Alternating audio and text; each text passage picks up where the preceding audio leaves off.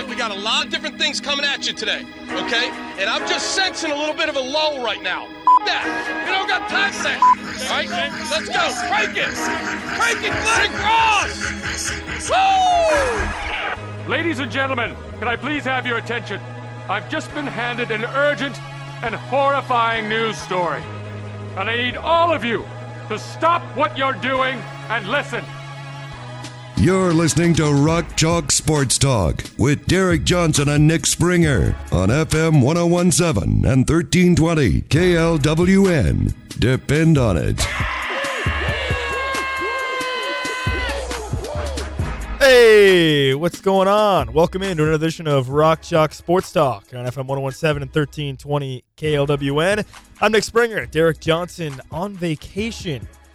So we're back with more Nick Chalk Sports Talk today and tomorrow, actually, as Derek is on vacation. So a very, very busy week here. So kind of a bad time for Derek to go on vacation, considering everything that's gone on. Big 12 Media Days wrapped up yesterday for the men. We've got a lot of reaction to that. We've got some special interviews we were able to get while we were out at the T-Mobile Center yesterday with some national writers and some local writers as well. So we're going to be playing a lot of different audio over the course of the next couple of days from Bill Self, from different interviews we had, like I said, and some of the players as well. So tons of audio coming your way today and tomorrow. We'll probably get to the majority of the Bill Self audio tomorrow. There's going to be some, I'm gonna break it down a little bit later on in the show and some of the most interesting things that he said, but I think we'll actually get to it tomorrow. But yeah, so Big 12 Media Day comes to a close. Kansas preseason #1 team in the country, and that was certainly reflected in the media attention that the Jayhawks were getting yesterday at the T-Mobile Center, as lots of people had lots of questions for Bill Self and for the Jayhawks. And preseason number one team in the country, picked first in the Big 12.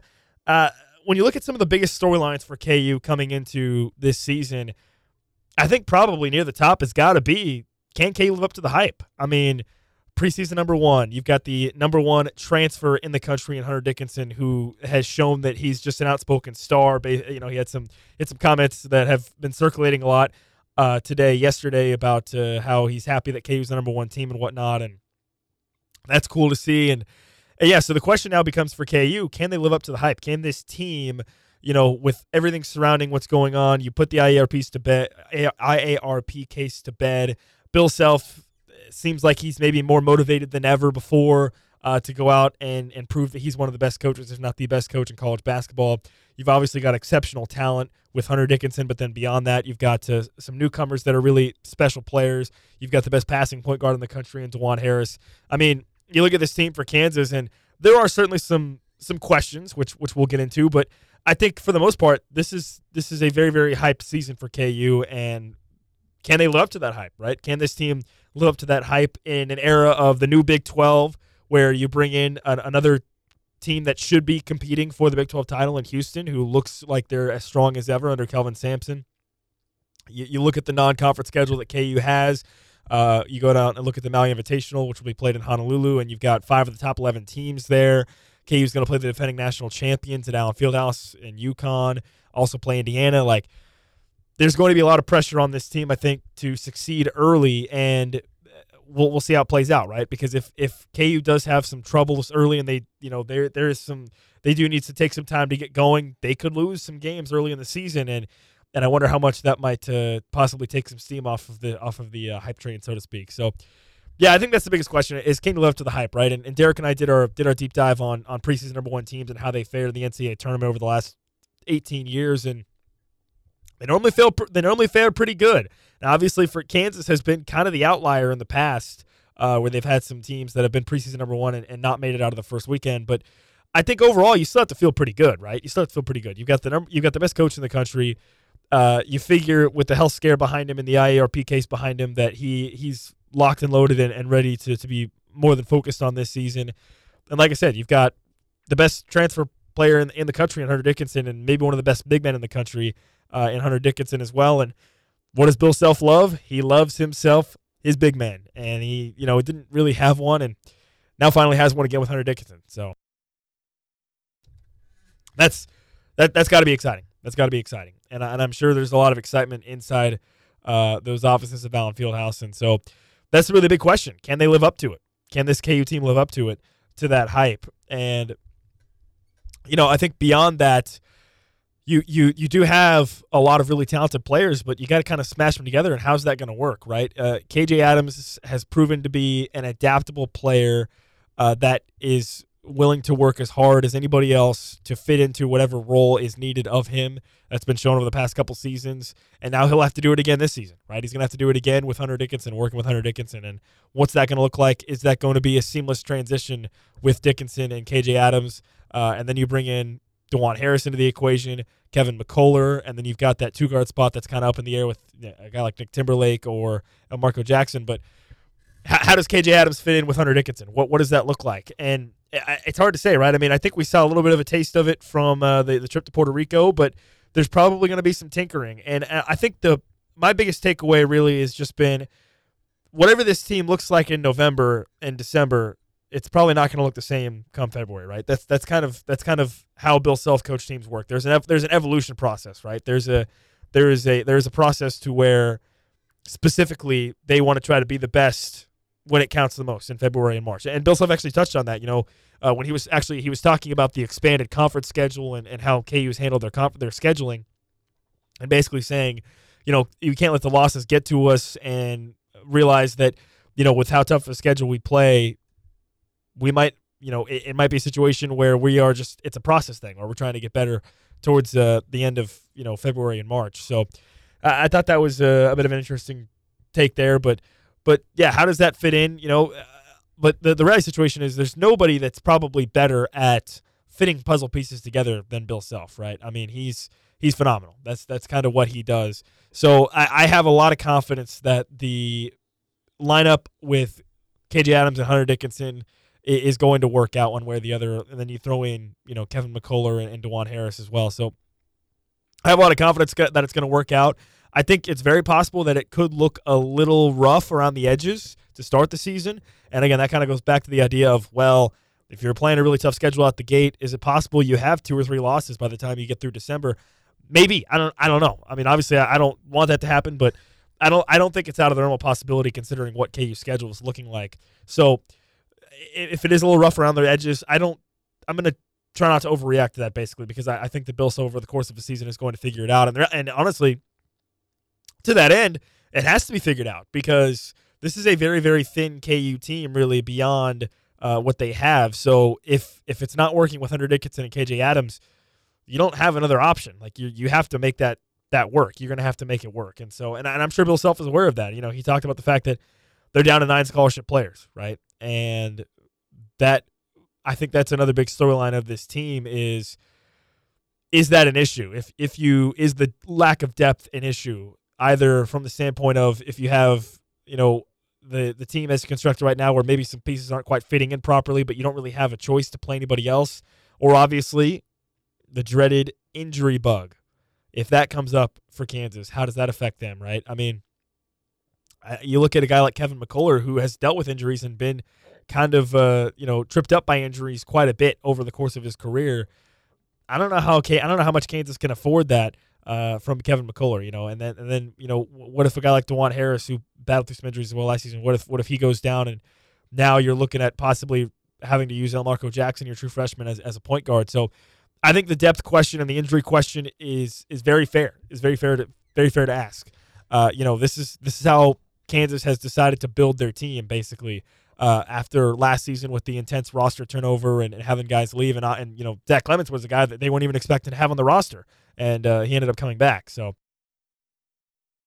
that is a serious question, because you flash back to after that whole time period in April and May, and I think in the minds of KU fans, you're thinking, all right, you get Hunter Dickinson, and then you can have Ernest Uday and KJ Adams, or you can have Hunter Dickinson and Zuby Ejiofor and KJ Adams. Well, obviously both those guys ended up leaving the program. So now you are really down to those 2 guys. I mean, you have Parker Brown as well, who Bill Self has spoken highly of, but you don't want to. That's not a guy I think you want to be seeing playing a lot of minutes. So I think that injury question is very serious, and is a very serious thing to consider, because this is a team that really needs to stay healthy given that kind of lack of depth that they have across the board.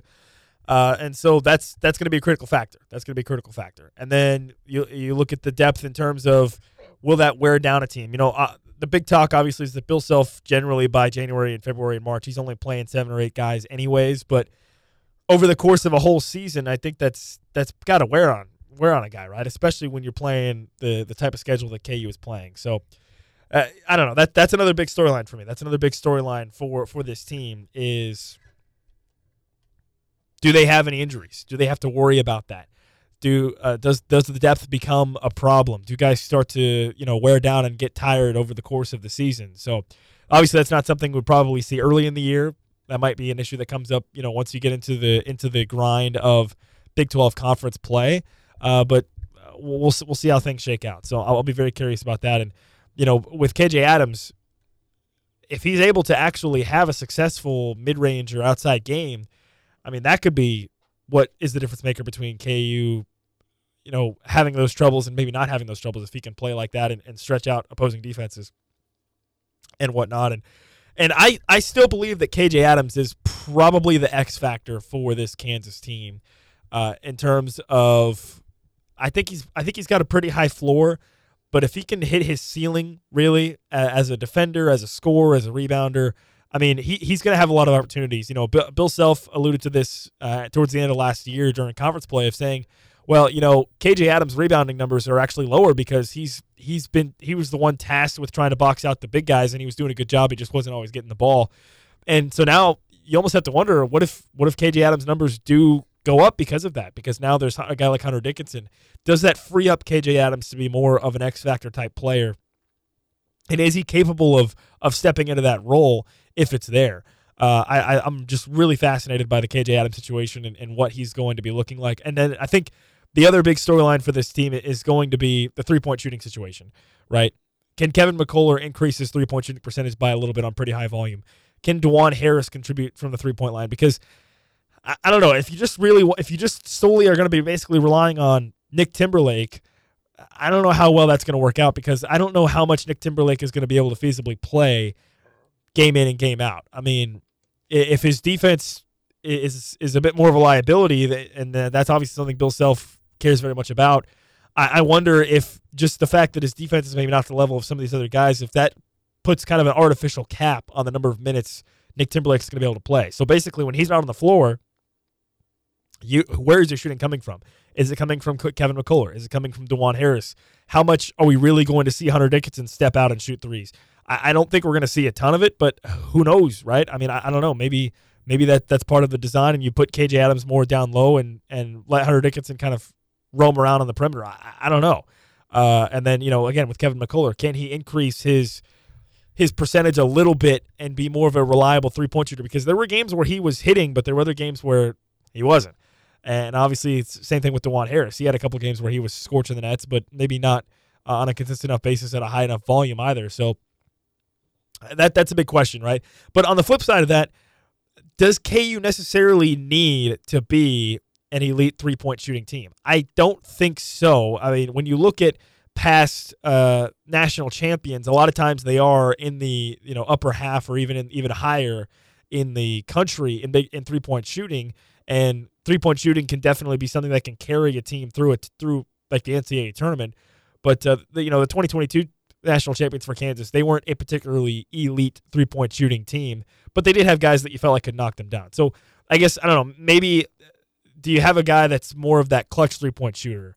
Like can Kevin McCullough emerge as that? Can DeJuan Harris become more of a clutch guy, or is it just going to be Nick Timberlake? So I don't know that KU necessarily needs to be a really elite three-point shooting team, but it has to be a sizable chunk of what you're trying to do offensively, because I don't know, depending on what opponent you're facing, it may not be as easy as just throwing it to Hunter Dickinson or KJ Adams or whatever, and the shots have to fall. So I think that's a big question as well. We'll see how that plays out, but the three-point shooting is something I'm definitely curious about. And Nick Timberlake, Bill Self said it yesterday that Nick Timberlake is the best three-point shooter on the team, and I think he has to be. I think he does have to be the best three-point shooter on the team for KU to maybe get to where they want to be, right? Which is obviously cutting the nets down and winning the national championship. So those are just some of the big storylines, kind of from media days as well. And you look around the rest of the league. You've got Houston, obviously. Texas looks like a talented team, but Rodney Terry, this is sort of a prove-it year. I think there are a couple teams in the Big 12 that are in sort of prove-it year situations, Texas being one of them, and I think Kansas State's in it too. I think Kansas State's team might be as good as last year's, but they're in a prove-it year for me too. With Jerome Tang. So Jerome Tang and Rodney Terry, to me, those are two schools that are in prove-it years, which means that, if they can't, maybe they might not be up there. I think you have to look at Baylor and say that they're probably going to be, hanging around the top 5 area, I would say. But to me, and I think Derek echoed this on our show yesterday, Kansas and Houston are kind of in a tier on their own right now, and we'll see how things play out. But they're on a tier on their own, and I think you could make a case for 3 or 4 or 5 different teams that are maybe close but are definitely in a second tier below that. And so, but could a Baylor jump up? Could a Texas jump up? Could a Kansas State jump up? I think it's possible. But I think for now it's definitely KU and Houston sitting at the top. And I think I have some questions about Houston. I think Houston will be a really, really good team, but you could be a really, really good team and still end up going 12-6 or 11-7 in the Big 12, and that's probably not going to be good enough to put you in a position to win the Big 12 title. So I'm curious about Houston. I'm curious about all the newcomers. It was cool to see some of the newcomer schools at Big 12 Media Day yesterday and hear from some of the coaches and some of the new players as well that are coming into the Big 12, and obviously the old Big 12 teams as well. Because then you start to look down further along this conference. West Virginia obviously has tons of questions. Texas Tech, with Grant McCasland, we'll see, right? Oklahoma State, we'll see. Oklahoma, maybe kind of a make or break year for Porter Moser. I don't know. So there's definitely questions around the league, certainly. And for Kansas, to sit at the mountaintop to start the season feels pretty good, but I know for a fact that they want to be sitting at the mountaintop at the end of the season before they want to sit at the beginning. All right, so that's kind of some of the big storylines from around Big 12 Media Day and for KU as well. We're going to get more into that and react a little bit more to what Bill Self said at Media Day yesterday, coming up later on in the show. Like I said, we'll probably get to the Bill Self audio fully of everything he said. We'll probably get more into that on tomorrow's show and actually be able to play some of that audio on tomorrow's show. Henry Greenstein is going to join the show coming up at the 4 o'clock hour. Brian Hanni is going to join the show in about 15 minutes from now as well to talk more about KU football and KU basketball. But the Chiefs, they made a significant trade yesterday, and it's one that I think certainly has me excited. We'll touch on that next here on Rock Chalk Sports Talk. We're going to take a time out. Like I said, Brian Hanni is going to join the show in about 15 minutes. Henry Greenstein coming up in the 4 o'clock hour. More reactions to KU on the basketball side on Media Day as well coming up, and also some interviews we have as well from Big 12 Media Day that we'll get to as well later on in the show. We'll take a time out right now. This is Rock Chalk Sports Talk. You're listening on FM 1017 and 1320 KLWN.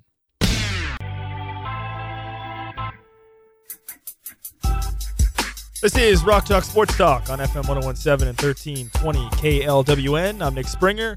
Derek Johnson is on vacation today, and boy, he picked a bad day to miss out because the Kansas City Chiefs have made a significant trade. They made it actually yesterday afternoon. Kansas City traded back for Mecole Hardman, one of my personal favorite players. Mecole Hardman is back with the Chiefs. He was actually they put him straight on the podium today. He's back with the Chiefs to sort of try to strengthen that wide receiver room. Mecole Hardman is back. They swapped late-round picks with the Jets to bring him back in.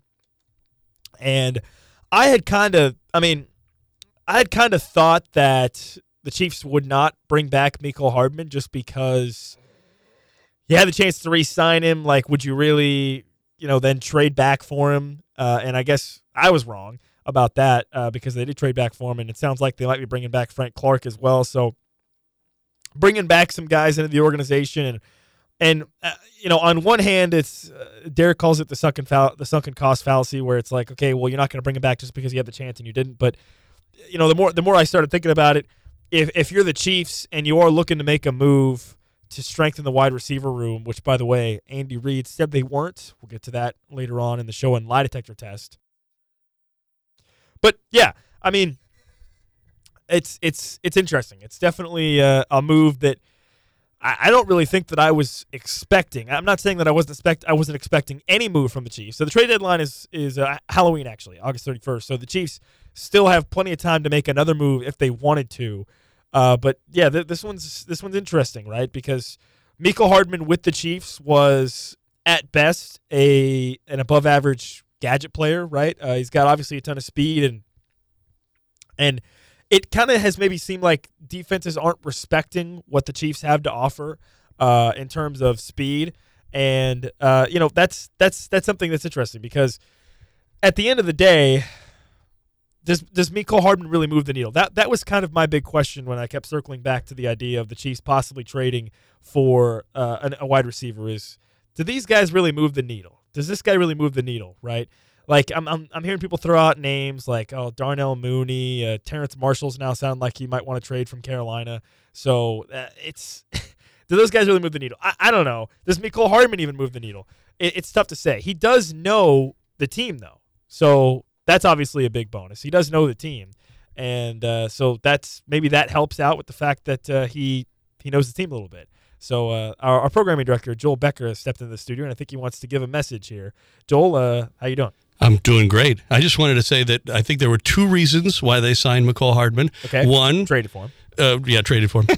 One was they wanted to make sure that you had an opportunity to get your own Mecole Hardman jersey. So I have stated in the past that the qualifications for me to buy a jersey. First of all, I only own 2 Chiefs jerseys, Eric Berry and Patrick Mahomes. And one of the qualifications, Chiefs jerseys in general, not just Chiefs jerseys, any jerseys are very expensive. So one of the qualifications I have is I have to be sure that you are going to be on the team for X amount of time. I know, so that I don't buy a jersey and then you leave. Well, now that Mecole Hardman's back, does he qualify? Do you think so? I suppose. Sure. I think you should get a 17 jersey with your own name on it. Well, so the real question here is, Richie James is 17 for the Chiefs this season. Yeah, so, he's going to have to pick something else, or he's going to have to buy the number off of him. Yeah, well, I believe I saw a report that said Mecole's going to be wearing number 12. Okay. So Montrell Washington was wearing 12. The guy that was being the punt returner for the Chiefs have waived him, presumably to make room for Mecole Hardman. So 12, I think, might be his number for the time being.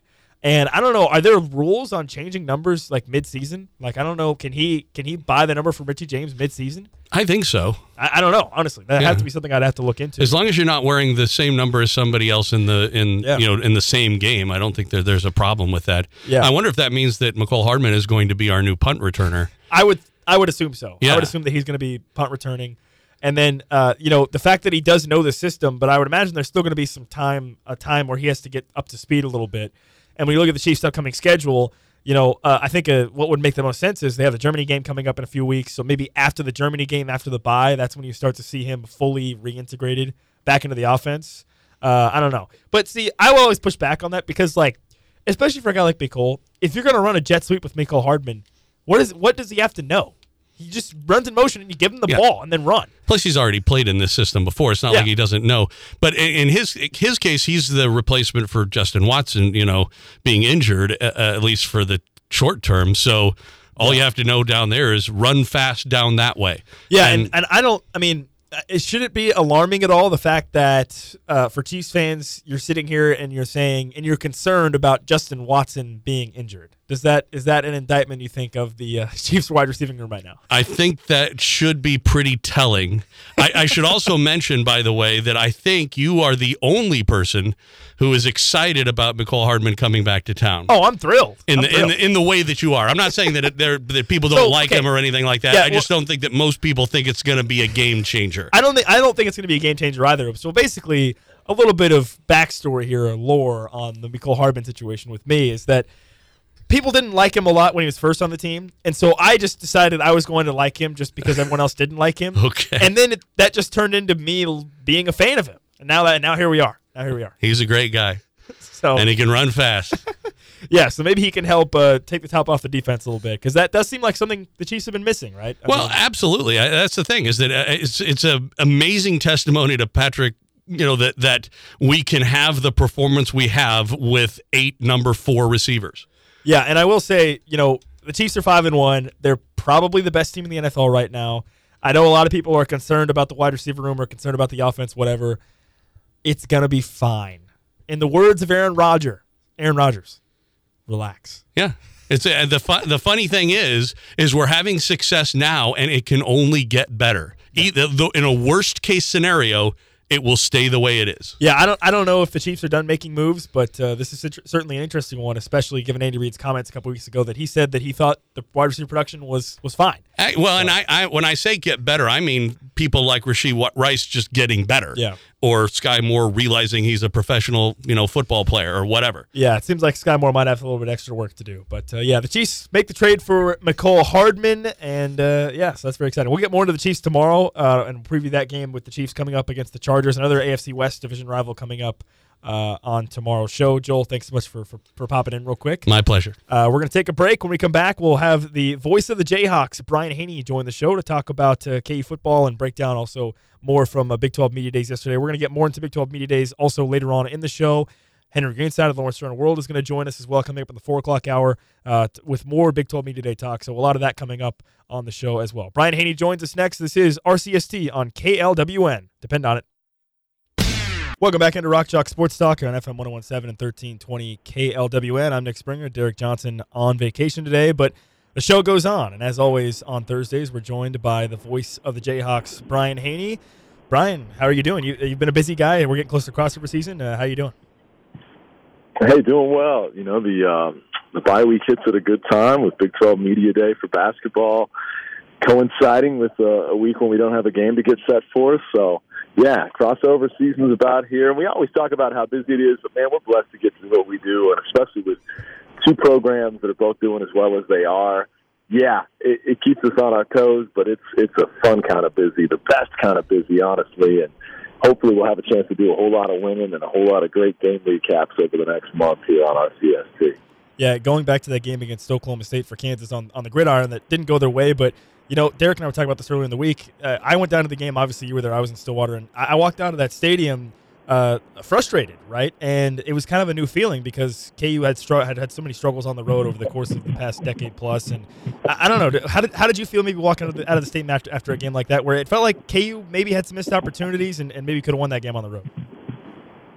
Yeah, I think frustrated is a good word for it. I think disappointed because, as we talked about on last week's episode, we felt like we had the better team heading down there. We hadn't been able to say that since 2007, with an average losing margin over the previous 6 losses of 39 points per game. And so to go down there as a team that was picked to win by a lot of people and not win stinks. But at the same time, you have to understand that the margin for error in this league is pretty thin, especially when you're not at full strength yourselves. And, I think there were obviously a myriad of things that Kansas could have done better or differently and won that game. And before we talk about officiating and calls that were made or weren't made, we had some of our own self-inflicted wounds. But, I've been hearing a lot of criticism of one player or one play in particular, and I don't think that's fair. I think that offense, defense, and special teams all have little things that could have been executed a little bit better. And if you do, you win the game. But that's how good this league is. Obviously, K-State had just lost there the week before. We have to learn from it, get better, sharpen up some of those mistakes, and not let it happen again in a remaining schedule that, yes, Oklahoma is daunting coming up on homecoming next Saturday night. But after that, I think you have a remaining slate in which, we don't talk point spreads. I can't talk favored and who's, picked the winner or whatever, but I think we can phrase it this way. You feel good about your chances in all of those November games if you handle your business, if you play relatively mistake-free, and if you play complementary football with one phase of the game supporting the other. And so that's my hope for this team. I still think that 8-win projection that I gave you guys back in August looks really good, and I think there's a chance that they could do better than that. But right now, I feel good about that number, and that would mean back-to-back bowl seasons for the first time since 07-08, only the second time ever. And that's a pretty good place to be when you consider some of the personnel and health issues we've had to deal with. I mean, to be sitting here at 5-2 right now, that's a pretty good spot, even if it was, as you termed it, frustrating walking out of Boone Pickens on Saturday. Yeah, absolutely. And something that's become kind of a trend has been KU getting off to a little bit of a slow start, especially on the road in some games, and we saw that again against Oklahoma State. Obviously, they responded very well and ended up leading the game at halftime. But what do you think attributes maybe to just KU having a little bit slower starts on the road over this past season and a half or so? What do you think kind of is the root of that, and how can KU maybe fix that going forward? Man, that's tough because, there have been factors at play in all of those. There have been different quarterbacks under center in many of those. So it's hard to say it's one thing or another. The way they got up off the mat and, as you said, came back to take the lead at the half, I think is a great story. And certainly the yardage that we gave up on those first two scoring drives, the way that Ollie Gordon was running wild, is stuff you want to get shored up. But by and large, I think the defense has made great strides from where they sat this time a year ago. I mean, we're more than 30 places higher in the national rankings in terms of total defense than we were a year ago. And I know we still have a long ways to go, but I think that, the way they were able to make adjustments after those initial two scoring drives and start to hold OSU to field goals instead of touchdowns for the bulk of the rest of the game, I think is progress. Getting it better right out the gates, that's on a week-to-week basis, depending on the matchup and the game plan and all that. It would be hard to pinpoint one specific reason why it's been a slower start. But it was good to see Jason Bean and company settle in. And, he found his money man, Trevor Wilson. You think about their chemistry and their rapport that dates back to each of their first seasons here on campus, going back to the first year of the Lance Leipold era, back when they were both first string, and then they spent some time where they were running with the twos during the peak of the Jalen Daniels stardom, and they kept that chemistry and rapport throughout that stretch. And so it's no surprise that when he's gone for the deep ball in the last couple of road starts that we've seen him in, he's found Trevor Wilson. I was really happy to see Quentin Skinner get going again. We went through a couple of week lull there where the receivers weren't heavily utilized, and some of that was the way the offense struggled to stay on the field at Texas, but then also the fact that the ground game was so dominant versus UCF, and you didn't need to air it out a ton because you were winning those battles up front. But to see the way Quentin Skinner, who hadn't caught a ball since BYU, responds with 240-plus yard touchdowns, the way Mason Fairchild had his best day of his senior season, hopefully that gets those guys on track and unlocks bigger deep ball, vertical passing potential heading forward, because you're going to need it to keep up with Oklahoma. And their secondary probably won't be as vulnerable as OSU's was in a few spots, but I think you're going to need some of that offensive firepower to keep pace. And definitely looking forward to seeing if whoever's at quarterback, if they can sustain some of that we saw on Saturday in Stillwater. You mentioned the bye week earlier. Do you feel like this is coming at a good time for KU? And maybe what do you think KU? How do you think the bye can help KU in the biggest ways? What do you think helps them in the biggest ways for this bye? Yeah, well, so they still practice 3 times this week. You still work on stuff and try to correct some of the self-inflicted mistakes that we talked about. But more than anything, you ease off a bit in the regards that allow guys to heal some of the nicks, bumps, and bruises. And if somebody just needs 10 days of rest, they get it. But the hope is that come Sunday, Monday, you're locked in on Oklahoma, and it's right back to business. It's never like 2 weeks off or anything like that. But I think, with fall break, and then you give them an open Saturday to put their feet up a little bit and watch the rest of the week beat up on each other, that's all very healthy for a team that had its bye week come a couple of weeks after when most teams got to ease up on those wounds like we were talking about, heal up a bit. I think Kansas was ready for it, not just at the most obvious position of quarterback, but, you had several guys on both sides of the ball that were either playing through injury or needed that extra week to get fully back. And so I think it comes at a great time for Kansas. Obviously, it comes before the most challenging home game, but also it helps you ramp up for what, as I said earlier, is a really pivotal and opportunistic, advantageous stretch here. I think in these final 4 games after Oklahoma, Kansas has a great shot every single game, and I think they got a great shot versus the Sooners too. But to kind of do some self-assessment on where you're at and what needs to get better to capitalize on this stretch run, I think the timing was very beneficial in that regard. Switching over to basketball, Big 12 Media Day yesterday, kind of, I guess, officially kicking off basketball season really for the Big 12. A Big 12 Media Day with some of the newcomers, but I guess just overarchingly, what was kind of your biggest takeaway from Kansas, from seeing some of the new teams there? What was your biggest takeaway from yesterday? Well, it was wild walking around and seeing coaches that I'd never met before, or hearing them speak, and learning about Cincinnati and BYU basketball and UCF basketball, and these are programs that I would never have paid much attention to outside of the occasional. I think we ran into BYU and Maui a few years back, and you never really run into UCF and Cincinnati's once in a blue moon, and so. To me, it was just kind of wild walking around. And Kelvin Sampson we see all the time, and Houston's been in the national spotlight, so we see plenty of them. But to familiarize myself with some of the new names and faces in the league was fun. And then, obviously, to see how Hunter Dickinson handles the media circus as, the Big 12's newcomer of the year and preseason player of the year, and all the expectations on Kansas, that was fun to see. I think DeJuan Harris comes across even more mature, as he should be. I mean, he's been here now going on a fifth season, but he's really embracing that veteran leadership role, and I think that shows up in a lot of the ways that he conducted his media interviews. And I think Kevin McCullough, everybody knows he's out to try to have a year like Ochai and Jalen had when they elected to come back for one more year to enhance their draft stock. It might not look exactly the way it looks for those guys in terms of scoring production, but I think you will see a much more assertive and attack mode type Kevin McCullough.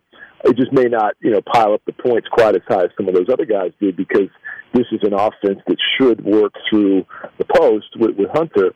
But I think Kevin has absolutely embraced the opportunity that he has to make his mark on this team and put his stamp on this program in his final season. So I love the guys we took over there, the way they represented us. Coach Self had great things to say.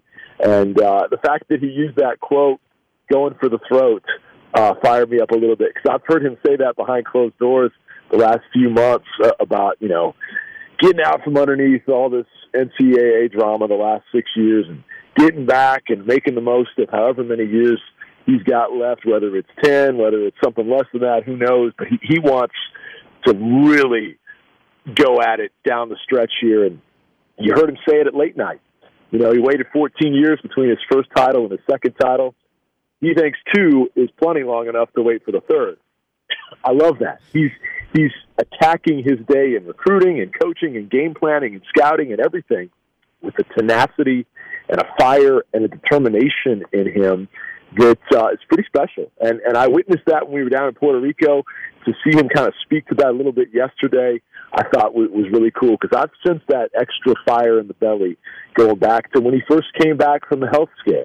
And as we talked about many times, when something you love as much as anything in this world, this side of your family, of course, is taken away from you for a short amount of time because of the health stuff, you realize how much you cherish it, how precious it is to you, how much you want to really go all out in making it all that it can be. And so I see an invigorated Coach Self, a fired-up Coach Self. And now that the NCAA stuff is done and behind us, and they can kind of step out from underneath that and not have any of that hanging over them in recruiting, to see the way they're going to attack it and all that, I mean, you can't help but say, giddy up, let's go. This is going to be fun, because they accomplished all that they did in the last 6 years with that cloud kind of hovering a little bit, and they still go to 2 Final Fours, win a national title, win 4 league titles. Just imagine what it's going to look like with a renewed enthusiasm, an invigorated passion and fire about them, and now no longer having to deal with that distraction as well. That's got me just chomping at the bit to see what these next 2 years are going to look like. Yeah, I thought Bill Self looked as motivated as ever, right? And I think you did a good job of touching on it there. With the combination of, having to step away with the health stuff from last year and then finally having the NCAA stuff come to a close, I think you're absolutely right. It feels like this is maybe the most motivated he's ever been, right?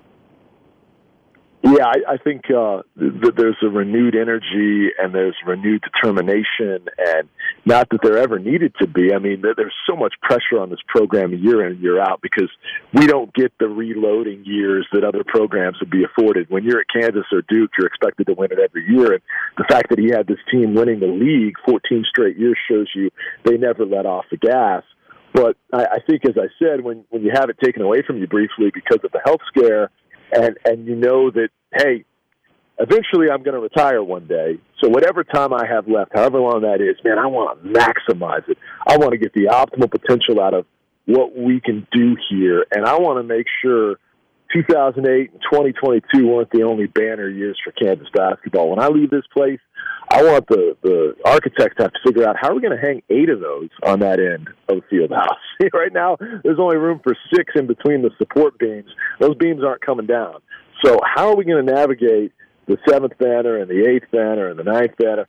I'm just telling you, he wants to win more than one before it's all said and done, additionally. And I see that fire every day, and I'm excited because, if he truly is the best coach in America, and I think we all agree he is, and now that there's even more motivation coming off of the health scare and all that, look out college basketball because Bill Self's about to deliver some amazing success in whatever time is in front of us here with him at the helm. It felt like the other big storyline from Media Days with KU was the discussion around maybe who was going to solidify that final starting spot for Kansas. You feel good about Hunter Dickinson, DeJuan Harris, KJ Adams, Kevin McCullough, but that 5th spot maybe still up for grabs a little bit, and Bill Self kind of talked about that. I guess, what did you take away from some of his comments about that final spot in the starting rotation for Kansas, and do you think it'll be one guy, or do you think maybe we'll see a couple different guys in that spot over the course of the season? Well, I'm curious which specific comments that you're alluding to, because I left halfway through it to get back for Hawk Talk on the football side last night. So I need to read the transcripts on specifically what he said there. Obviously, when we were in San Juan, they went with 3 different starting lineup combinations, and one of those guys is no longer on the team. And he's added a guy since, but he's trying to be fully healthy and available too. And so there's been a state of flux there, no doubt. But I think you've got several really quality options. So I'll be curious to see, and that's the beauty of having the big time scrimmage game that's now an exhibition game with Illinois, to see how some of these young pieces like a Johnny Furphy or an Elmarco Jackson will respond under the lights in a big time setting like that coming up on October the 29th, whereas had it just been a behind closed doors scrimmage before, you don't get some of that same responding under pressure type scenarios, and then your only other exhibition game after that is at home. So I think we're going to find out a lot about these guys, but it may be something where there's tinkering well into the first month, a first month that will be as challenging as any team schedule out there.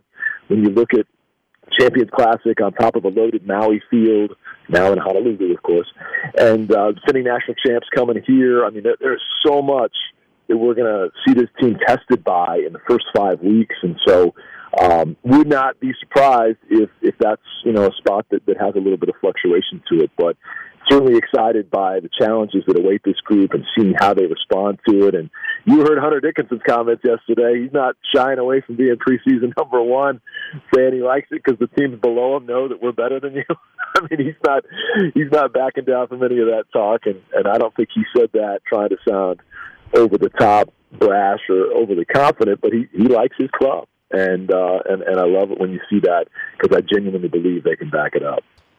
He is Brian Hanni, voice of the Jayhawks. Brian, I guess you get a chance to really enjoy a bye week here as well with no K football as well. But thanks so much for your time. And before we let you go, a word from Nate Miller. Yeah, looking forward to an open Saturday for sure. We don't get many of those in this business, but we'll watch the other team sweat and then get back at it next week. But, big thanks to my friends at MillerRetirementGroup.org. Huge fans of what they do over there. He is such a great guy. He supports so many local philanthropic causes, but he wants to help your bottom line as well to set you up with the most profitable financial future you could possibly have. So check him out today at MillerRetirementGroup.com. Thanks a lot, Nick. Have a great weekend, my friend. All right, that was Brian Hanni, voice of the Jayhawks. Cue the disclaimer. Brian is a paid spokesperson, not a client. Brian does not endorse, and all individuals should make their own evaluation of the firm's investment advisory and insurance services. Investment advisory services offered only by duly registered individuals through AE Wealth Management, LLC. Thanks so much for Brian for coming on the show here on Rock Chalk Sports Talk. 1 hour down, 2 to go. We're going to get to some more discussion of Big 12 Media Days. Henry Greenstein of Lawrence Journal World is going to join us in the 4 o'clock hour. Also got some lie detector tests coming up as well. All that coming up on the show. You're listening to Rock Chalk Sports Talk on FM 1017 and 1320 KLWN.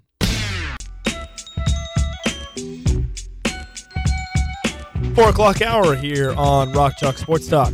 I'm Nick Springer, Derek Johnson on vacation. So we get a little bit of a dose of Nick Chalk Sports Talk here on RCST. Coming up later on in the hour, Henry Greenstein of Lawrence Journal World is going to join us. We'll have more on reactions to Big 12 Media Day, some of the reactions to the biggest things that Bill Self said, or the most interesting things that Bill Self said, coming up later on in the show as well. We're also going to get to some various interviews we had a chance to with interviews with people we had a chance to catch up with at Big 12 Media Day, some national writers and some other local members of the media as well. So we'll get to some of that audio and interviews from Media Day as well. Right now, it's time for another edition of the Lie Detector Test. Who's lying? Who's telling the truth in the sports world? I'm here to tell you right now. All right, let's start off with Dan Lanning, going back to the Oregon-Washington game on fourth down failures that Oregon had in that game. They had a couple of fourth downs that maybe, at the end of the first half they could have kicked. They chose to go for it. Here's some of the quotes that Lanning said. I think this game is 100% on me. That, I think, is probably, that's like coach talk, right? You got to say that. Even if it's true or not, you got to say it. Is it the truth? Maybe not. Definitely you left some points on the board probably with some of your decisions, but pass. Then he said, that being said, it didn't work. So obviously it will be second guessed, alluding to going for it on fourth down in certain situations. Well, the first part of that is absolutely the truth. It did not work. You're right. Thank you, Captain Obvious. It definitely didn't work. So obviously it will be second guessed. That's a tough one. It's a point that maybe is not necessarily talked about enough. I don't know, though. Like, in the age of analytics and whatnot, I've always wondered if coaches, if they go for it a lot and they don't get it a lot, does that then negatively impact how likely they are going to continue to go for it over time? I don't know, because I think there are some coaches that just blindly look at the analytics, but I think that has to play a factor in it, right? If you are very aggressive and go for it multiple times and you don't get it multiple times, I would think that has to then make you start to question whether or not you should continue to try to go forward in similar situations in the future. So I don't know. Then Lanning goes on to say, the one before the half is where you say, let's take that field goal, Lanning said, and it's something I'm going to assess. Go evaluate for me. We checked to see if we liked the look. We liked the look before we ran the play. We just didn't execute. A lot to unravel there. That's the big one, the one right before the half that he alluded to there. That's the truth, because it did happen. Is he going to assess? I would think so. Then he said, go evaluate for me. First of all, it's not my job, bro. I'm not going to go evaluate for you. So, no, I'm not doing that. And then he said, we just didn't execute. That's more coach talk, I guess. But I don't know. So there's definitely some truth in here in this. A little bit of coach speak. He can put it on himself if he wants. I think Washington's a better team anyways. We'll say half truth, half lie, sort of, for Oregon head coach Dan Lanning. How about Georgia head coach Kirby Smart had an interaction with a reporter. So Kirby Smart at some point previously had made an allusion to a wrecking ball. And a reporter then wanted to follow up later on during a press conference and said, going back to your wrecking ball analogy, in my head I was envisioning Miley Cyrus. To which Kirby Smart stopped the reporter and said, I don't know who Miley Cyrus is. What does she have to do with a wrecking ball? And then somebody explained it to him that it was a song, and Kirby replied with, I love Eric Church's version of Wrecking Ball. So the question here is Kirby Smart telling the truth? Does he not know who Miley Cyrus is? The thing about Kirby Smart is he's definitely a football guy. But to me, Kirby Smart's 47 years old. So he might have been a little too old for the Hannah Montana, Miley Cyrus. I don't know, maybe not. But dude, you got to know who Miley Cyrus is. Like, there's being a football guy, and then there's taking it too far. To me, this is too far. Get out of your football bubble. First of all, Georgia's not even that good. Okay, you're not blowing out teams like you're supposed to. So get out of your football bubble and enjoy some Miley Cyrus. So I think I have to believe this is a lie. I don't know. Sure. Okay. I think it's possible that he may not have known the Miley Cyrus song Wrecking Ball. Surely he knows who Miley Cyrus is. I wonder if somebody had asked him, do you know who Hannah Montana is, if he had known Hannah Montana maybe more than Miley Cyrus. That would be interesting. But I don't know. I have a hard time believing that this is the truth. I think Kirby Smart's just trying to put on the football guy persona, right? Because that's what you do when you're a football guy. You put on the persona, you say you love football, yada, yada, yada. But, man, Miley Cyrus, come on. Really? You don't know who Miley Cyrus is? again, I can buy maybe not knowing Wrecking Ball. I ain't buying you don't know who Miley Cyrus is. Kirby Smart, lie. All right, Russell Wilson. Denver Broncos quarterback Russell Wilson. This was before the Chiefs game last week. He made a comment that said, we really could and should be 4-1 instead of 1-4. Now, of course, they're 1-5 after losing to the Chiefs. And then he added that, but enough of would've, could've, should've. Just have to go out and do it. And guess what he has not done? Gone out and done it. So that's kind of a bad look. Okay, you look at some of the Broncos' losses. The Washington loss, okay, I don't know. I mean, you know. The Jets loss, no, probably. I mean, I don't know. I mean, you win the game, I guess. The Chiefs loss, obviously, it never really felt like you were going to win at any point, even though it was maybe close-ish, you know. This is a lie. You really could not be 4-1. Because if you should be 4-1, you would think that you'd at least be better than 1-4, right? I mean, if you are a 3-2 team or a 4-2 team, and you're saying, well, we could have been, we could be and should be 5-1. Okay, fine. But to come out and say that as a team that's 1-4/1-5 now, it's just embarrassing, man. And it's clear that Sean Payton is so fed up with Russell Wilson already that and this is awesome because the Broncos are in literal hell. They're stuck with Russell Wilson. They're stuck with Sean Payton, and they stink. I mean, stink. So it's just it's great to see as a Chiefs fan. You love to see it. In fact, all the AFC West teams are struggling right now. So you love to see that. You really do. Yeah, but this is a lie.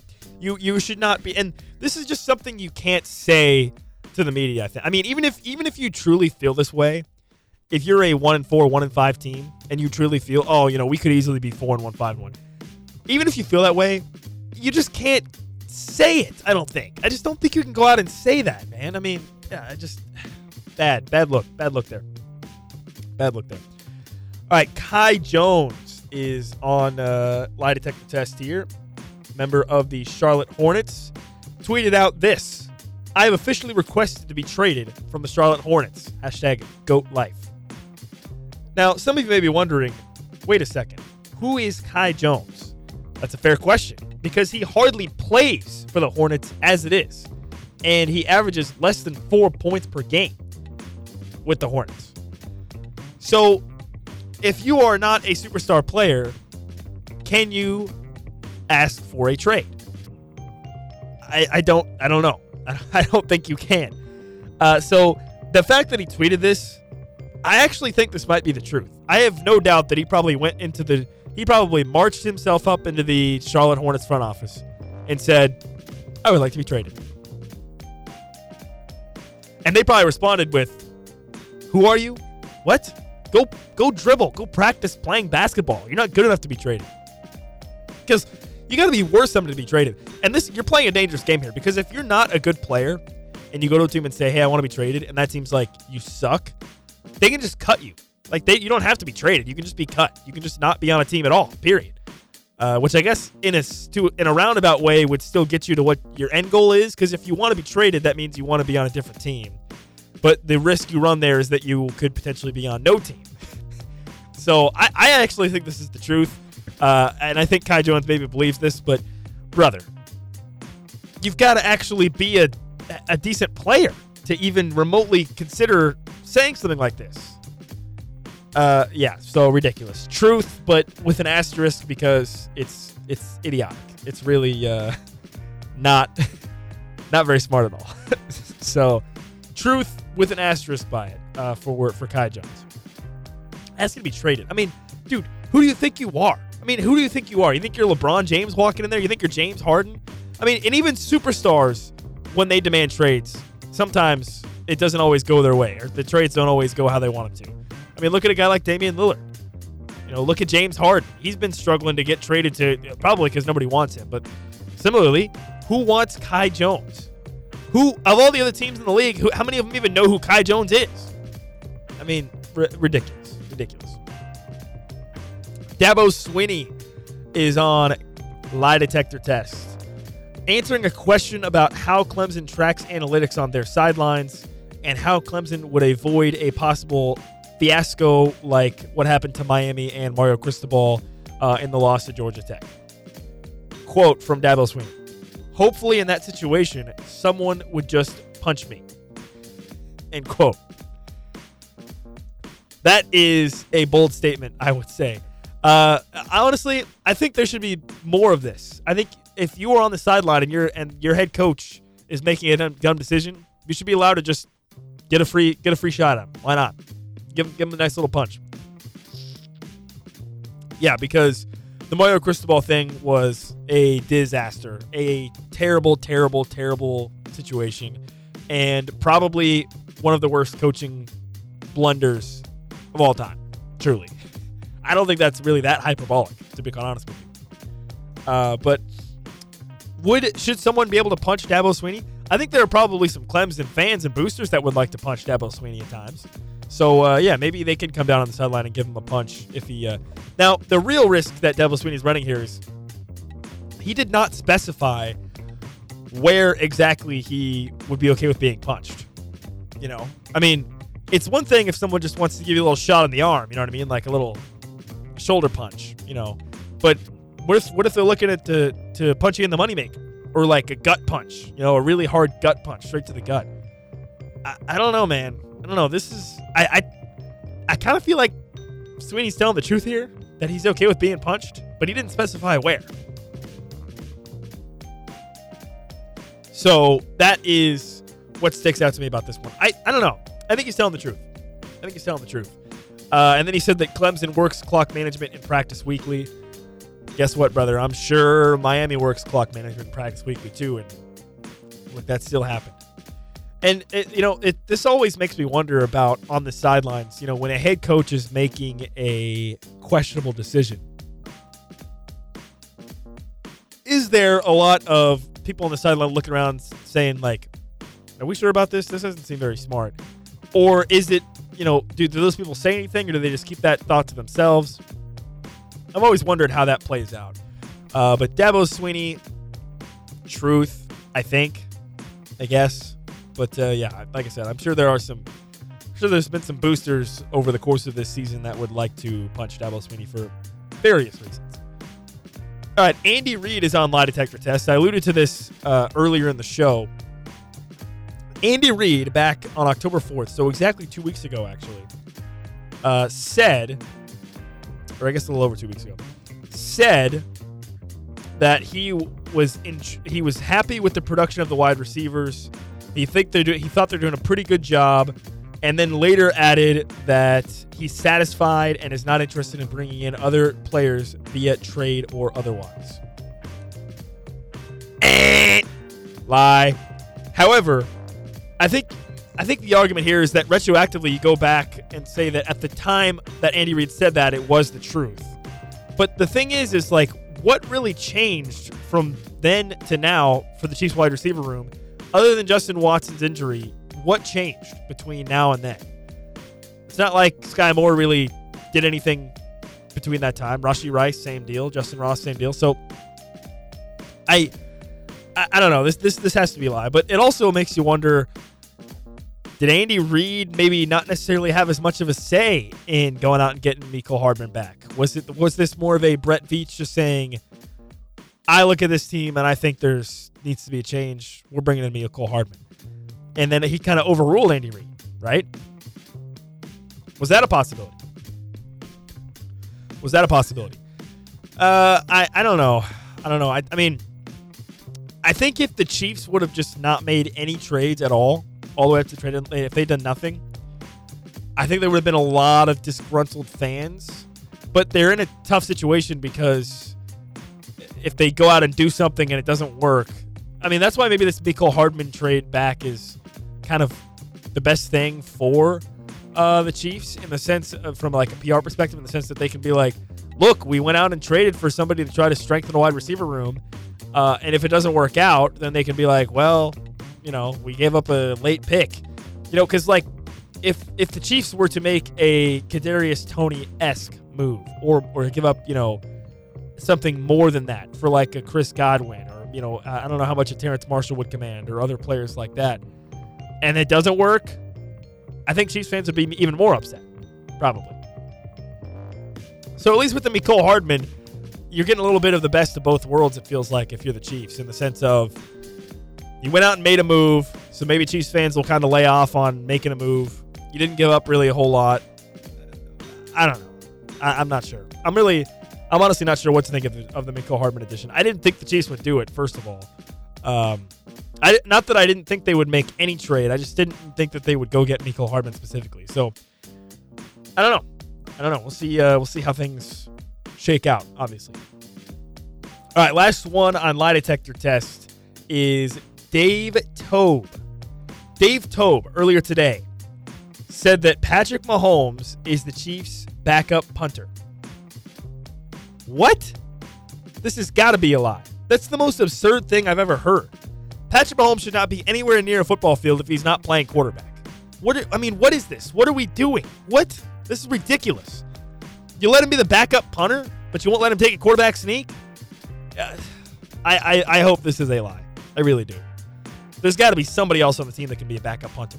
Patrick Mahomes does not need to be on the field if he's not being a punter, or if he's not being a quarterback, That's absurd. You've got 52 other guys. One of those other guys can punt. Justin Reed, he's got a good leg. Surely he can punt. I don't know, man. Dude, what are we doing? Find literally anybody else. Anybody. Ridiculous. I hope it's a lie. And if it's not, I'm upset. So, all right, that is Lie Detector Test here on Rock Chalk Sports Talk. We're going to be joined by Henry Greenstein in a little less than 20 minutes. We've got an interview that we were able to get from yesterday's Big 12 Media Day with Isaac Trotter coming up on the other side, and then we'll get to talk with Henry Greenstein as well coming up. So more Big 12 Media Day coverage. Coming up at the 5 o'clock hour, I'm going to break down a little bit more specifically of some of the most interesting things Bill Self said. And we got another interview that we snagged from Big 12 Media Day as well coming up later on in the show also. We'll take a time out right now. You're listening to Rock Chalk Sports Talk on FM 1017 and 1320 KLWN.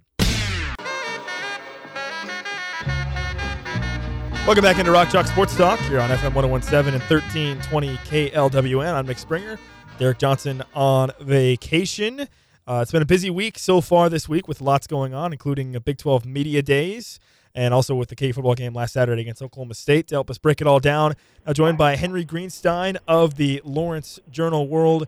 Henry, going back to last Saturday against Oklahoma State, a game that maybe Kansas felt like they could have won or maybe should have won. You're not used to coming away from a road game for Kansas feeling a little bit disappointed or frustrated, but maybe what was just your biggest takeaway from that game for KU against Oklahoma State? Yeah, it's just really interesting to see. This is maybe not my biggest takeaway, but I'll get to that in a second. It's really interesting to see how the public sentiment around this program changes so wildly with the outcome of every game. You think about how despondent people were after Texas and how jubilant after UCF, and now back to being despondent. Maybe by the time we get around to Oklahoma, people will have reached some sort of even keel, but man, just careening wildly from one extreme to another. But yeah, in terms of the Oklahoma State game, my biggest takeaway with the defense is not as far along as we thought they were earlier in the season. It's one thing to get carved up in the run game by Texas with the personnel they have up front and the running backs they have in the backfield. Ollie Gordon is great, but Oklahoma State's offense had not been at all impressive ahead of that game, and they knew exactly what to do in terms of the short comeback routes, kind of some stuff Austin Booker talked about postgame. Short comeback routes, quick screens, things that KU, even though they've faced them frequently, just seemingly had no answer for. So, yeah, they got a lot of tightening up to do in that area. But, yeah, it's a game where you look back on it and you think that if any one of, 4 different things had gone differently, they would have won that game, and pretty comfortably at that, but it was not to be. Yeah, and you think about that game and the way it started with Kansas getting down big, obviously showing the resilience to come back and eventually take the lead, but it's starting to become a bit of a trend now where KU tends to get off to a slower start in road games. Well, what do you think kind of causes that, and how do you think Kansas can maybe fix that going forward? Yeah, it's hard to say. I think maybe it's one of those sorts of things where if you just do it once, then it's not a problem anymore. maybe if they just have one road game where that doesn't happen, that'll be some sort of turnkey solution for them. But I'm not really sure. It's something you're going to have to think about. One interesting thing is, all of their road trips have been fundamentally different so far. They had the Nevada one with the time change. They had Texas, and then they had Stillwater, which was a bus trip. And now they're going to have another bus trip. I guess I don't know for sure whether they fly to Ames or if they drive there. So maybe just having some sort of continuity in either way will help, because it feels like whatever's happening, there's got to be some sort of external factor that's left them so sluggish. Or I don't know. They were playing friends in low places at practice all before the OSU game. They've been blaring the crowd noise and stuff. That doesn't seem to be helping them in terms of starting out games so far. And it'll be interesting to see if they can correct that, at least before Iowa State. Despite the loss, Jason Bean played really well, right? He had the one interception in the end zone that really hurt them in the red zone, but over 400 yards, 5 passing touchdowns. But still, I'm sure KU fans might be anxious about the status of Jalen Daniels. I guess with the bye week now and then looking ahead to Oklahoma, do you think KU needs Jalen Daniels back to maybe win that game against Oklahoma? That's a really good question. I think it would be it's possible for KU to win it with either of them. Certainly you want Jalen Daniels just for the way that he's able to kind of make something out of nothing, and he doesn't frequently make the sorts of mental errors that Bean did toward the end of that game. But I think it's possible for them to do it either way. I think the onus really falls on the defense, though. The game that Bean played against Oklahoma State should have been enough for KU to win, like, pretty much any game. And especially if that game unfolds in a different order even, we're not talking about it the same way. Like, if Jason Bean throws 2 touchdowns and then an interception and then 2 touchdowns and then an interception and then one more touchdown, we're not talking about it in nearly the same tone of voice that we do, just because he had a bunch of mistakes that were bunched up later in the game. The performance he got there would have been good enough for KU to beat a lot of teams in the Big 12, and if they had the advantage that they could have with a more functional defensive performance, we wouldn't be talking about the same. Kind of like what happened with Illinois, actually. Like Jalen threw an interception late in that game. There was I believe there was a bad 4th down try in that game too, and the reason why that didn't fall apart was because the defense had held Illinois basically without anything for the first 3 quarters of that game. KU obviously has a bye this week. Is there anything specific you're looking for from KU out of this bye week? Extra preparation for Oklahoma, maybe just getting healthy, anything that sticks out to you?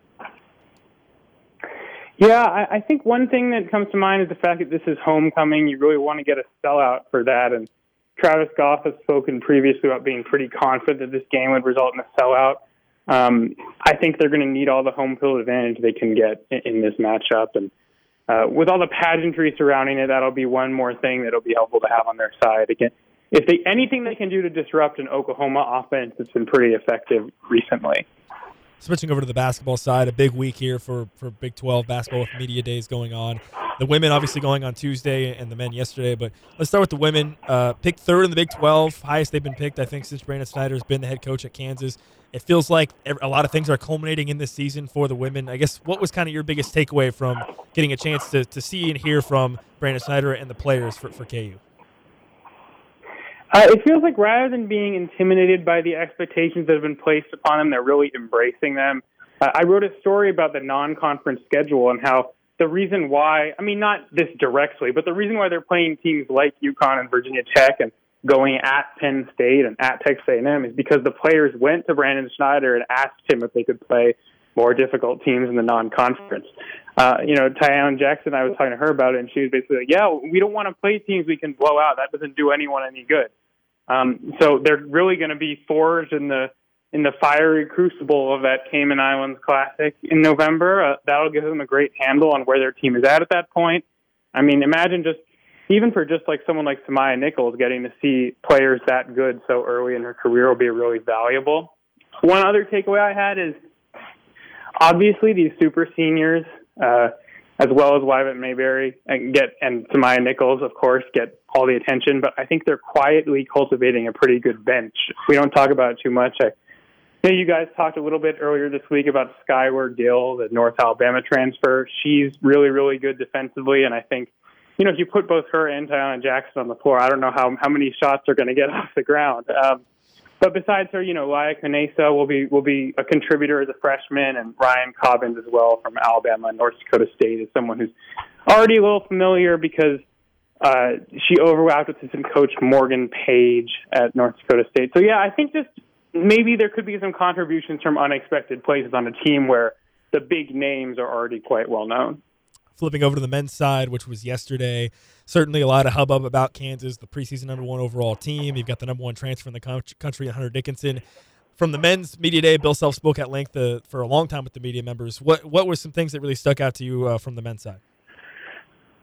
Man, there were so many things yesterday. It was kind of hard to digest them, and there were some things where I heard them, and I was like, did he really say that? I mean, the first thing that comes to mind is the comment that everyone reported on, which is Bill Self saying that now that the IRP is included, Kansas will go for the throat in recruiting.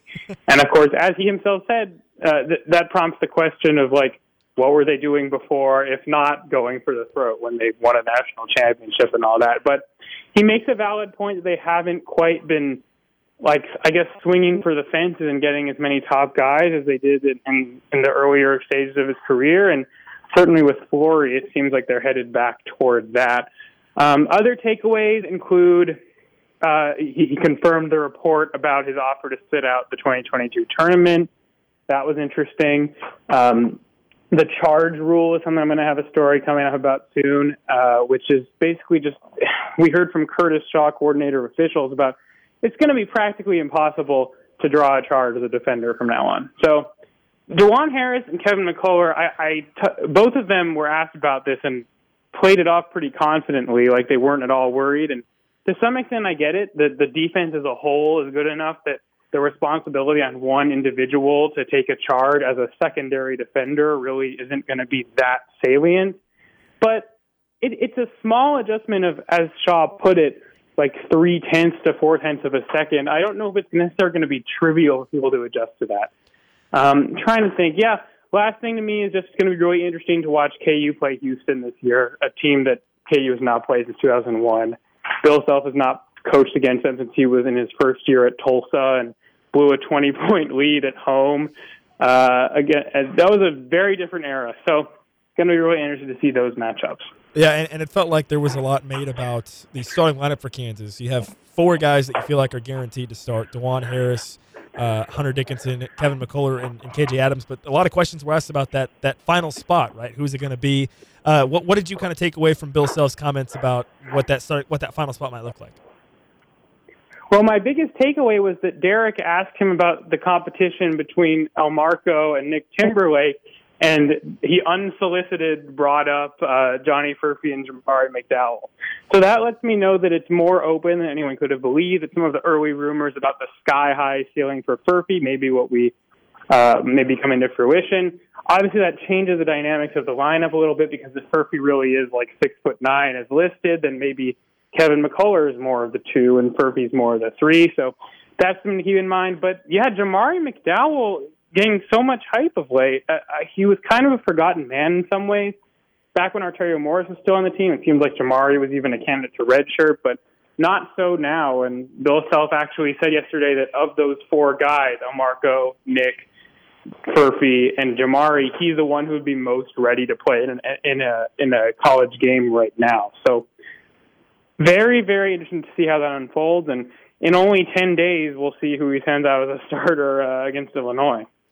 Yeah, I was wondering just about the demeanor of Bill Self yesterday. You think about what's been happening over the last year or so. You have the health issues that kept him out of the tournament last year.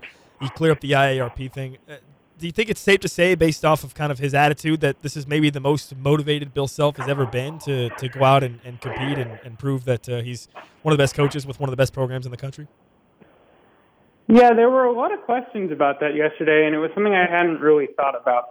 I think he did say something to the tune of, like, when it feels like you're proving people wrong in that IARP context, that's really motivating. I feel like that's not really the case as much anymore, but certainly yesterday he was exuberant despite having broken ribs, which was an interesting revelation, but he was exuberant, he was confident. It was quite a contrast from like a week ago at the IARP press conference.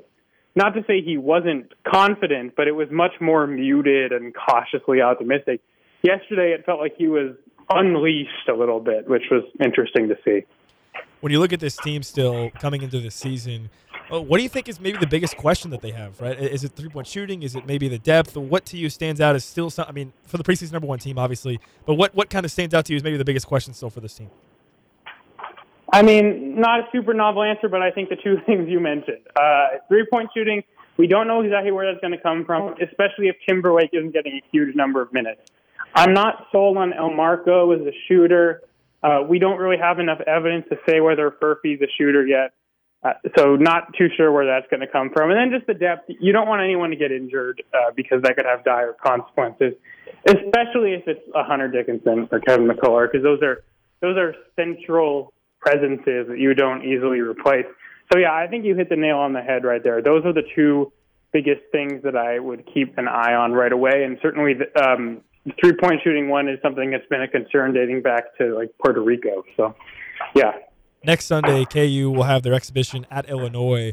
Do you think there's going to be anything we're really going to be able to take away from that, or how are you what kind of mindset do you think you're going to have going into watching that game against Illinois, or that exhibition, I should say? Well, I did see a video today. I believe it was posted by the guy who covers Illinois for 24/7 Sports, where they said it's going to have the format of a normal game. So in a closed-door scrimmage, you might do more situational stuff and smaller chunks of time, but they're going to do a regular format, so it'll have that going for it. And I think this will be the hardest that we've seen anyone try so far. Certainly, it'll have a road kind of environment. I imagine Hunter Dickinson will be doing his thing with the crowd, especially because in the past he's referred to Illinois fans as annoying, I believe, on the record. Yeah, I think it'll be, and Illinois is a top 25 team. They're ranked number 25, so I think it'll be a big test, especially for the freshmen, to get a sense of what a college basketball game feels like. I think the biggest scrutiny, honestly, will be on them and Dickinson. Those are the people that I'll be keeping an eye on. For Dickinson to see just to what extent he can be the real deal in this small sample size, and for the freshmen, just to see how well they're able to adjust to the pace and physicality. Yeah, I think Bill Self mentioned yesterday that he thought that it might be the toughest road environment they'll see all season for an exhibition game, which I thought was kind of interesting. Yeah, I thought so as well. I mean, it's hard to say. I mean, they don't really have that. In non-conference, there aren't many true road games. I believe it's just Indiana. But then in conference play, you have to feel like some of those are pretty tough environments. I don't know about that one, but not to undersell Illinois by any means, but we'll see what happens. Yeah, well, it'll be a homecoming, obviously, for Bill Self as well, so should be an exciting exhibition game. Henry, thanks so much for your time, and before we let you go, anything you want to talk about what's going up with Lawrence Turner World right now? Not specifically, lots more stories that I've written for Media Day that are going to be parceled out over the next few days. And then there'll be even more. I believe KU's planning on having a team-specific Media Day in the days to come as well. So lots more stuff to keep an eye on. Absolutely. Well, and you have a chance to enjoy a little bit of a bye week off this week, right, with no football on Saturday. So. Yeah, I can't complain about that, but there's always papers to manage and centerpieces to write, even when there's no football game. Well, Henry, I appreciate your time as always. Thanks so much for joining us, and have a great rest of your day. All right, thanks. All right, that was Henry Greenstein of the Lawrence Turner World joining us here on Rock Chalk Sports Talk. Be sure to check out all that coverage. And also, you can also find the Best of RCST podcast over at kusports.com as well. Thanks so much to Henry. 2 hours down here in the show. Coming up, we're going to break down a little bit more of kind of what Henry talked about with some of the interesting things that Bill Self said. I'll dive a little bit deeper into some of that coming up, and we'll have some more interviews that we took from Media Day as well later on in the 5 o'clock hour. 2 hours down, 1 to go. You're listening to Rock Chalk Sports Talk on FM 101.7 and 1320 KLWN. 5 o'clock hour here on Rock Chalk Sports Talk. I'm Nick Springer, Derek Johnson on vacation, and I wanted to get into a little bit more deeper on what Bill Self said, a lot of the things that Bill Self said over Media Day. We're going to play the audio tomorrow. He met with the media for over 30 minutes yesterday, almost 30 minutes yesterday, so we're going to get into a lot of that audio on tomorrow's show for everybody to hear it, but I did want to kind of break down a little bit more what specifically he said, or some of the things that he said that really stood out to me from being there at Media Day yesterday. A lot was said, obviously. I think the biggest points of conversation really were, there was a lot of discussion about the NCAA investigation, obviously with that just wrapping up recently. So a lot going on with that, and Bill Self had some very interesting things to say about that, and I thought was not really holding punches, so to speak. I think the most notable thing and probably the biggest quote of the day from Bill Self was in regards to the NCAA investigation when talking about recruiting, and how he said that they're going to go for the throats now in recruiting. They're going for the throats now in recruiting, and he alluded to a lot of the numbers there about how, basically since this investigation began back in 2017, 6 years ago, that there was a time period where KU was not able to get some of the top recruits. And you go back to pre-2017 and you think about you were able to get guys like Josh Jackson. You were able to get guys like Andrew Wiggins, Joel Embiid. And then there's this long period where Kansas was not really able to get some of those top 10, top 5 type players that they had been getting in the Bill Self era previously to that. And Bill Self talked kind of at length about that and didn't really hold back in kind of his analysis of how things went. And he did kind of mention how, now it didn't affect recruiting so much as it did 3, 4, 5 years ago when it was still being talked about quite a bit. But it's clear that now Bill Self wants to go for sort of a gloves off approach, and he wants to get back and really recruit and bring in some of the top players in the country. And I wonder, Bill Self didn't come out and say this specifically, but I wonder how much of it was not so much maybe the effects of the investigation on KU as much as it was a very, very easy negative recruiting tool for some of the other top schools around the country, and how much maybe that influenced things. So maybe not so much of the fact that because it was ongoing, it was negatively affecting KU from a KU standpoint, but more from a standpoint of other schools probably negatively recruiting and saying, hey, are you sure you want to go to a school that might be getting a postseason ban, that might have other things coming down the pipe towards them with this investigation? And obviously none of that ended up being true. And I think that was kind of Bill Self did also say, hey, listen, everything that we said at the beginning, all of the statements that KU said, that Bill Self said in the beginning, turned out to be true based off of the results of the investigation and so on and so forth. So I thought that was really telling that, I think Bill Self was really in a position where he was ready to talk about it, because I think he felt that, and he did specifically also say that, he couldn't, there was a lot of, other schools and people that were kind of dissing the KU program a little bit during that time period, and Bill Self had to basically hold his tongue essentially until the whole thing had been resolved, and he kind of touched on that as well. So I think it's clear that, he felt pretty strongly about the investigation and about its effect on KU, and I think it was certainly an exciting moment for KU to have that resolved, and I think that showed, based off the comments that he made in the press conference after the investigation findings came out as well.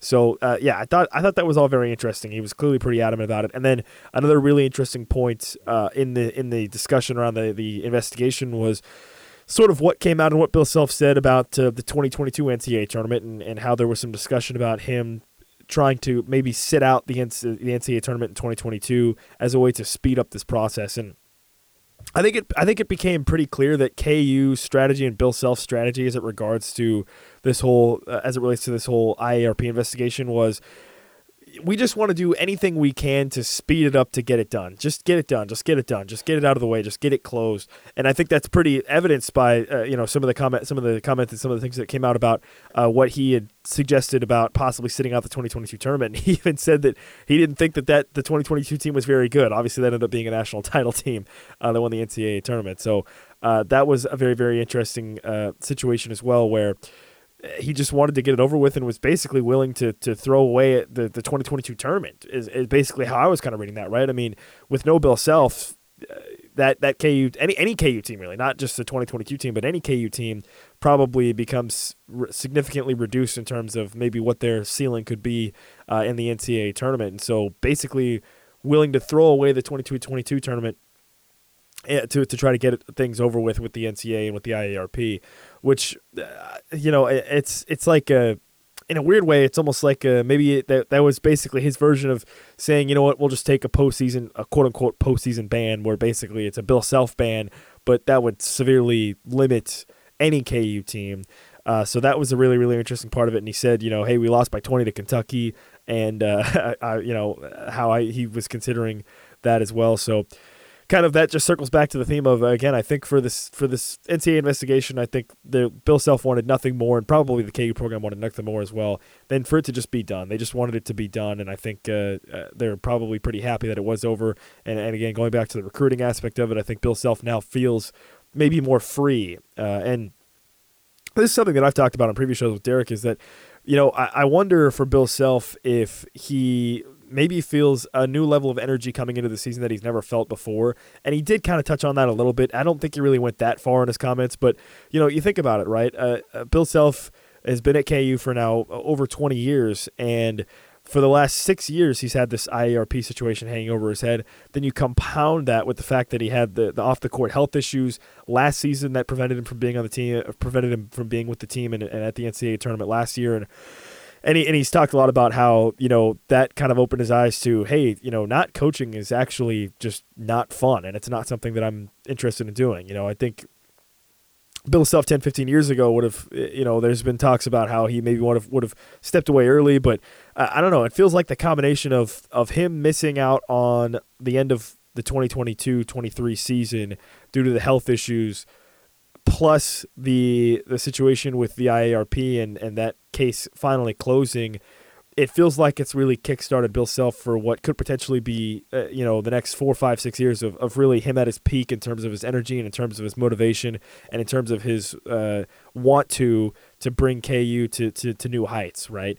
And he can definitely do that. I mean, if you go out and you win another national title or even 2 national titles in the next 5 or 6 years, you are cemented at that point, I think, as being the top program in the country. And obviously Bill Self, I think, at that point can now have some serious discussion as being going as where he would go down as in terms of greatest college coaches of all time, right? So there's obviously some legacy building involved there, but again, I think just this idea that missing out on what happened last season with the health issue, plus finally this IRP investigation coming to a close, feels like maybe Bill Self has been freed a little bit, and he feels a little bit more motivated, right? And you think, if you want to take the analogy of, okay, well, if you're saying basically the past 5 years, Bill Self's been playing with one hand tied behind his back, and look at what he's done. He's made it, Elite Eights, Final Fours, won a national title in 2022.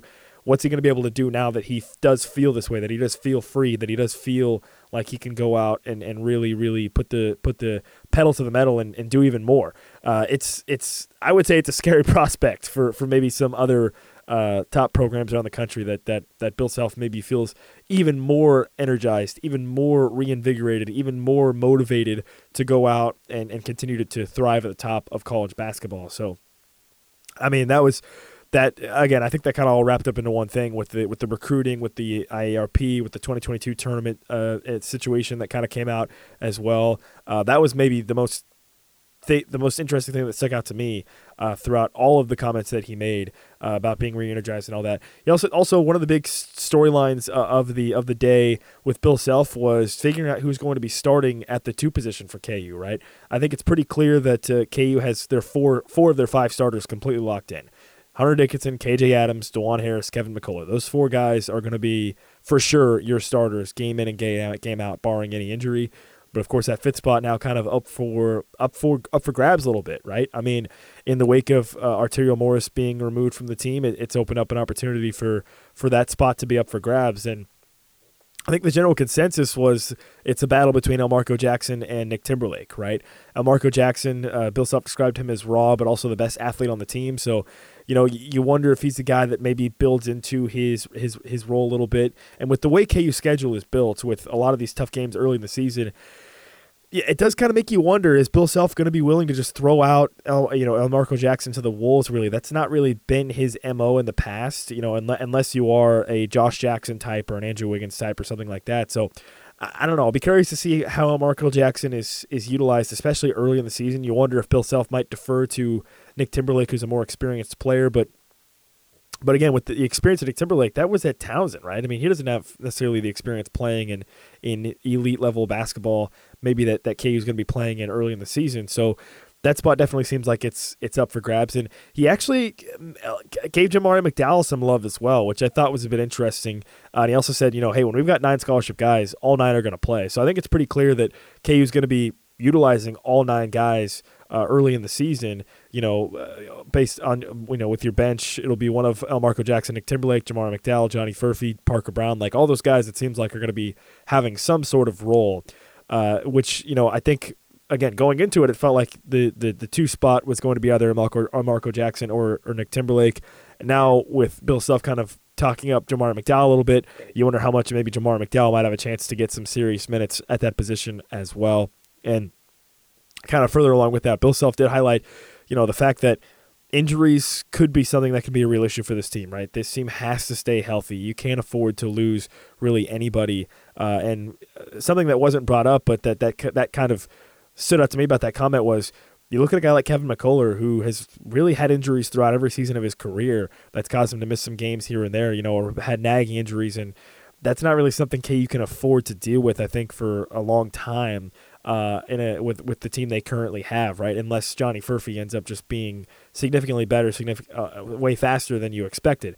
So, yeah, I don't know. I thought that was interesting, the Jamari McDowell stuff and bringing him up as it relates to that situation, and then a lot of talk about Hunter Dickinson, obviously, as well. Bill Self talked about Hunter Dickinson's selflessness and how he's a guy that people want to play with because they know that he's a really, really quality player. Kind of alluded to Udoka Azubuike as well when talking about Hunter Dickinson, of just having a guy on the floor where everybody else on the team recognizes we have the best player out of both teams on the floor. He's the best player, and so that kind of instills some confidence in the rest of your team as well, right? So Hunter Dickinson obviously is a guy that's going to be someone to keep an eye on, and he won't be hard to miss, right? At 7'1" and probably making a lot of plays. And Bill Self talked about how Hunter Dickinson is the most polished offensive player, but in classic Bill Self fashion, he did bring up a bunch of things that Hunter Dickinson needs to work on to get better at. But yeah, Hunter Dickinson, I think, is certainly going to be the centerpiece of this team. And there was an interesting question asked to Bill Self about basically the fact that, hey, you've got guys that maybe might be dudes on any other team, all on one team. So how do you make that work? And Bill Self pushed back on that pretty heavily, I would say. He basically said, DeJuan Harris wouldn't be the guy on any other team. KJ Adams wouldn't really be the guy on the other team. And he basically said, we've got a bunch of players that are really, really, really good in their roles, but this is going to be a team that's going to be centered around Hunter Dickinson. So I thought that was kind of interesting that Bill Self basically said, hey, we've got some really, really talented players, but Hunter Dickinson is probably still the number one guy on this team for KU. So lots of talk about Hunter Dickinson and kind of what his role is. And then the other thing that really stood out to me that I wanted to talk about here briefly was Bill Self talking about the 20-game season, or the 20-game conference season, I should say, for KU and the Big 12, the 20-game conference schedule, and how that's kind of the plan going forward in the Big 12. Brett Yormark talked about that earlier in the week, and so he basically said, hey, that doesn't leave out very many games that KU can schedule against sort of lower competition, right? Because he talked about how they've already got the Missouri schedule, the Missouri games scheduled, then you got the Champions Classic. You mentioned Mexico City games, plus, you figure you're going to be in a Thanksgiving week tournament if you're KU every year, and basically said, hey, that doesn't lead to very many games that you can schedule that are going to maybe be quote unquote buy games, right? Your North Dakota States of the world and things like that KU has on their schedule, your Harvards and things like that. So, he did kind of basically say, hey, we might need to rethink how we make our schedule because we're going to be playing in so many top tier games throughout the whole season, and that basically, maybe the expectation shouldn't be that we are going to be as dominant during the regular season, and that we just need to focus more on being the best team when it comes to February and March.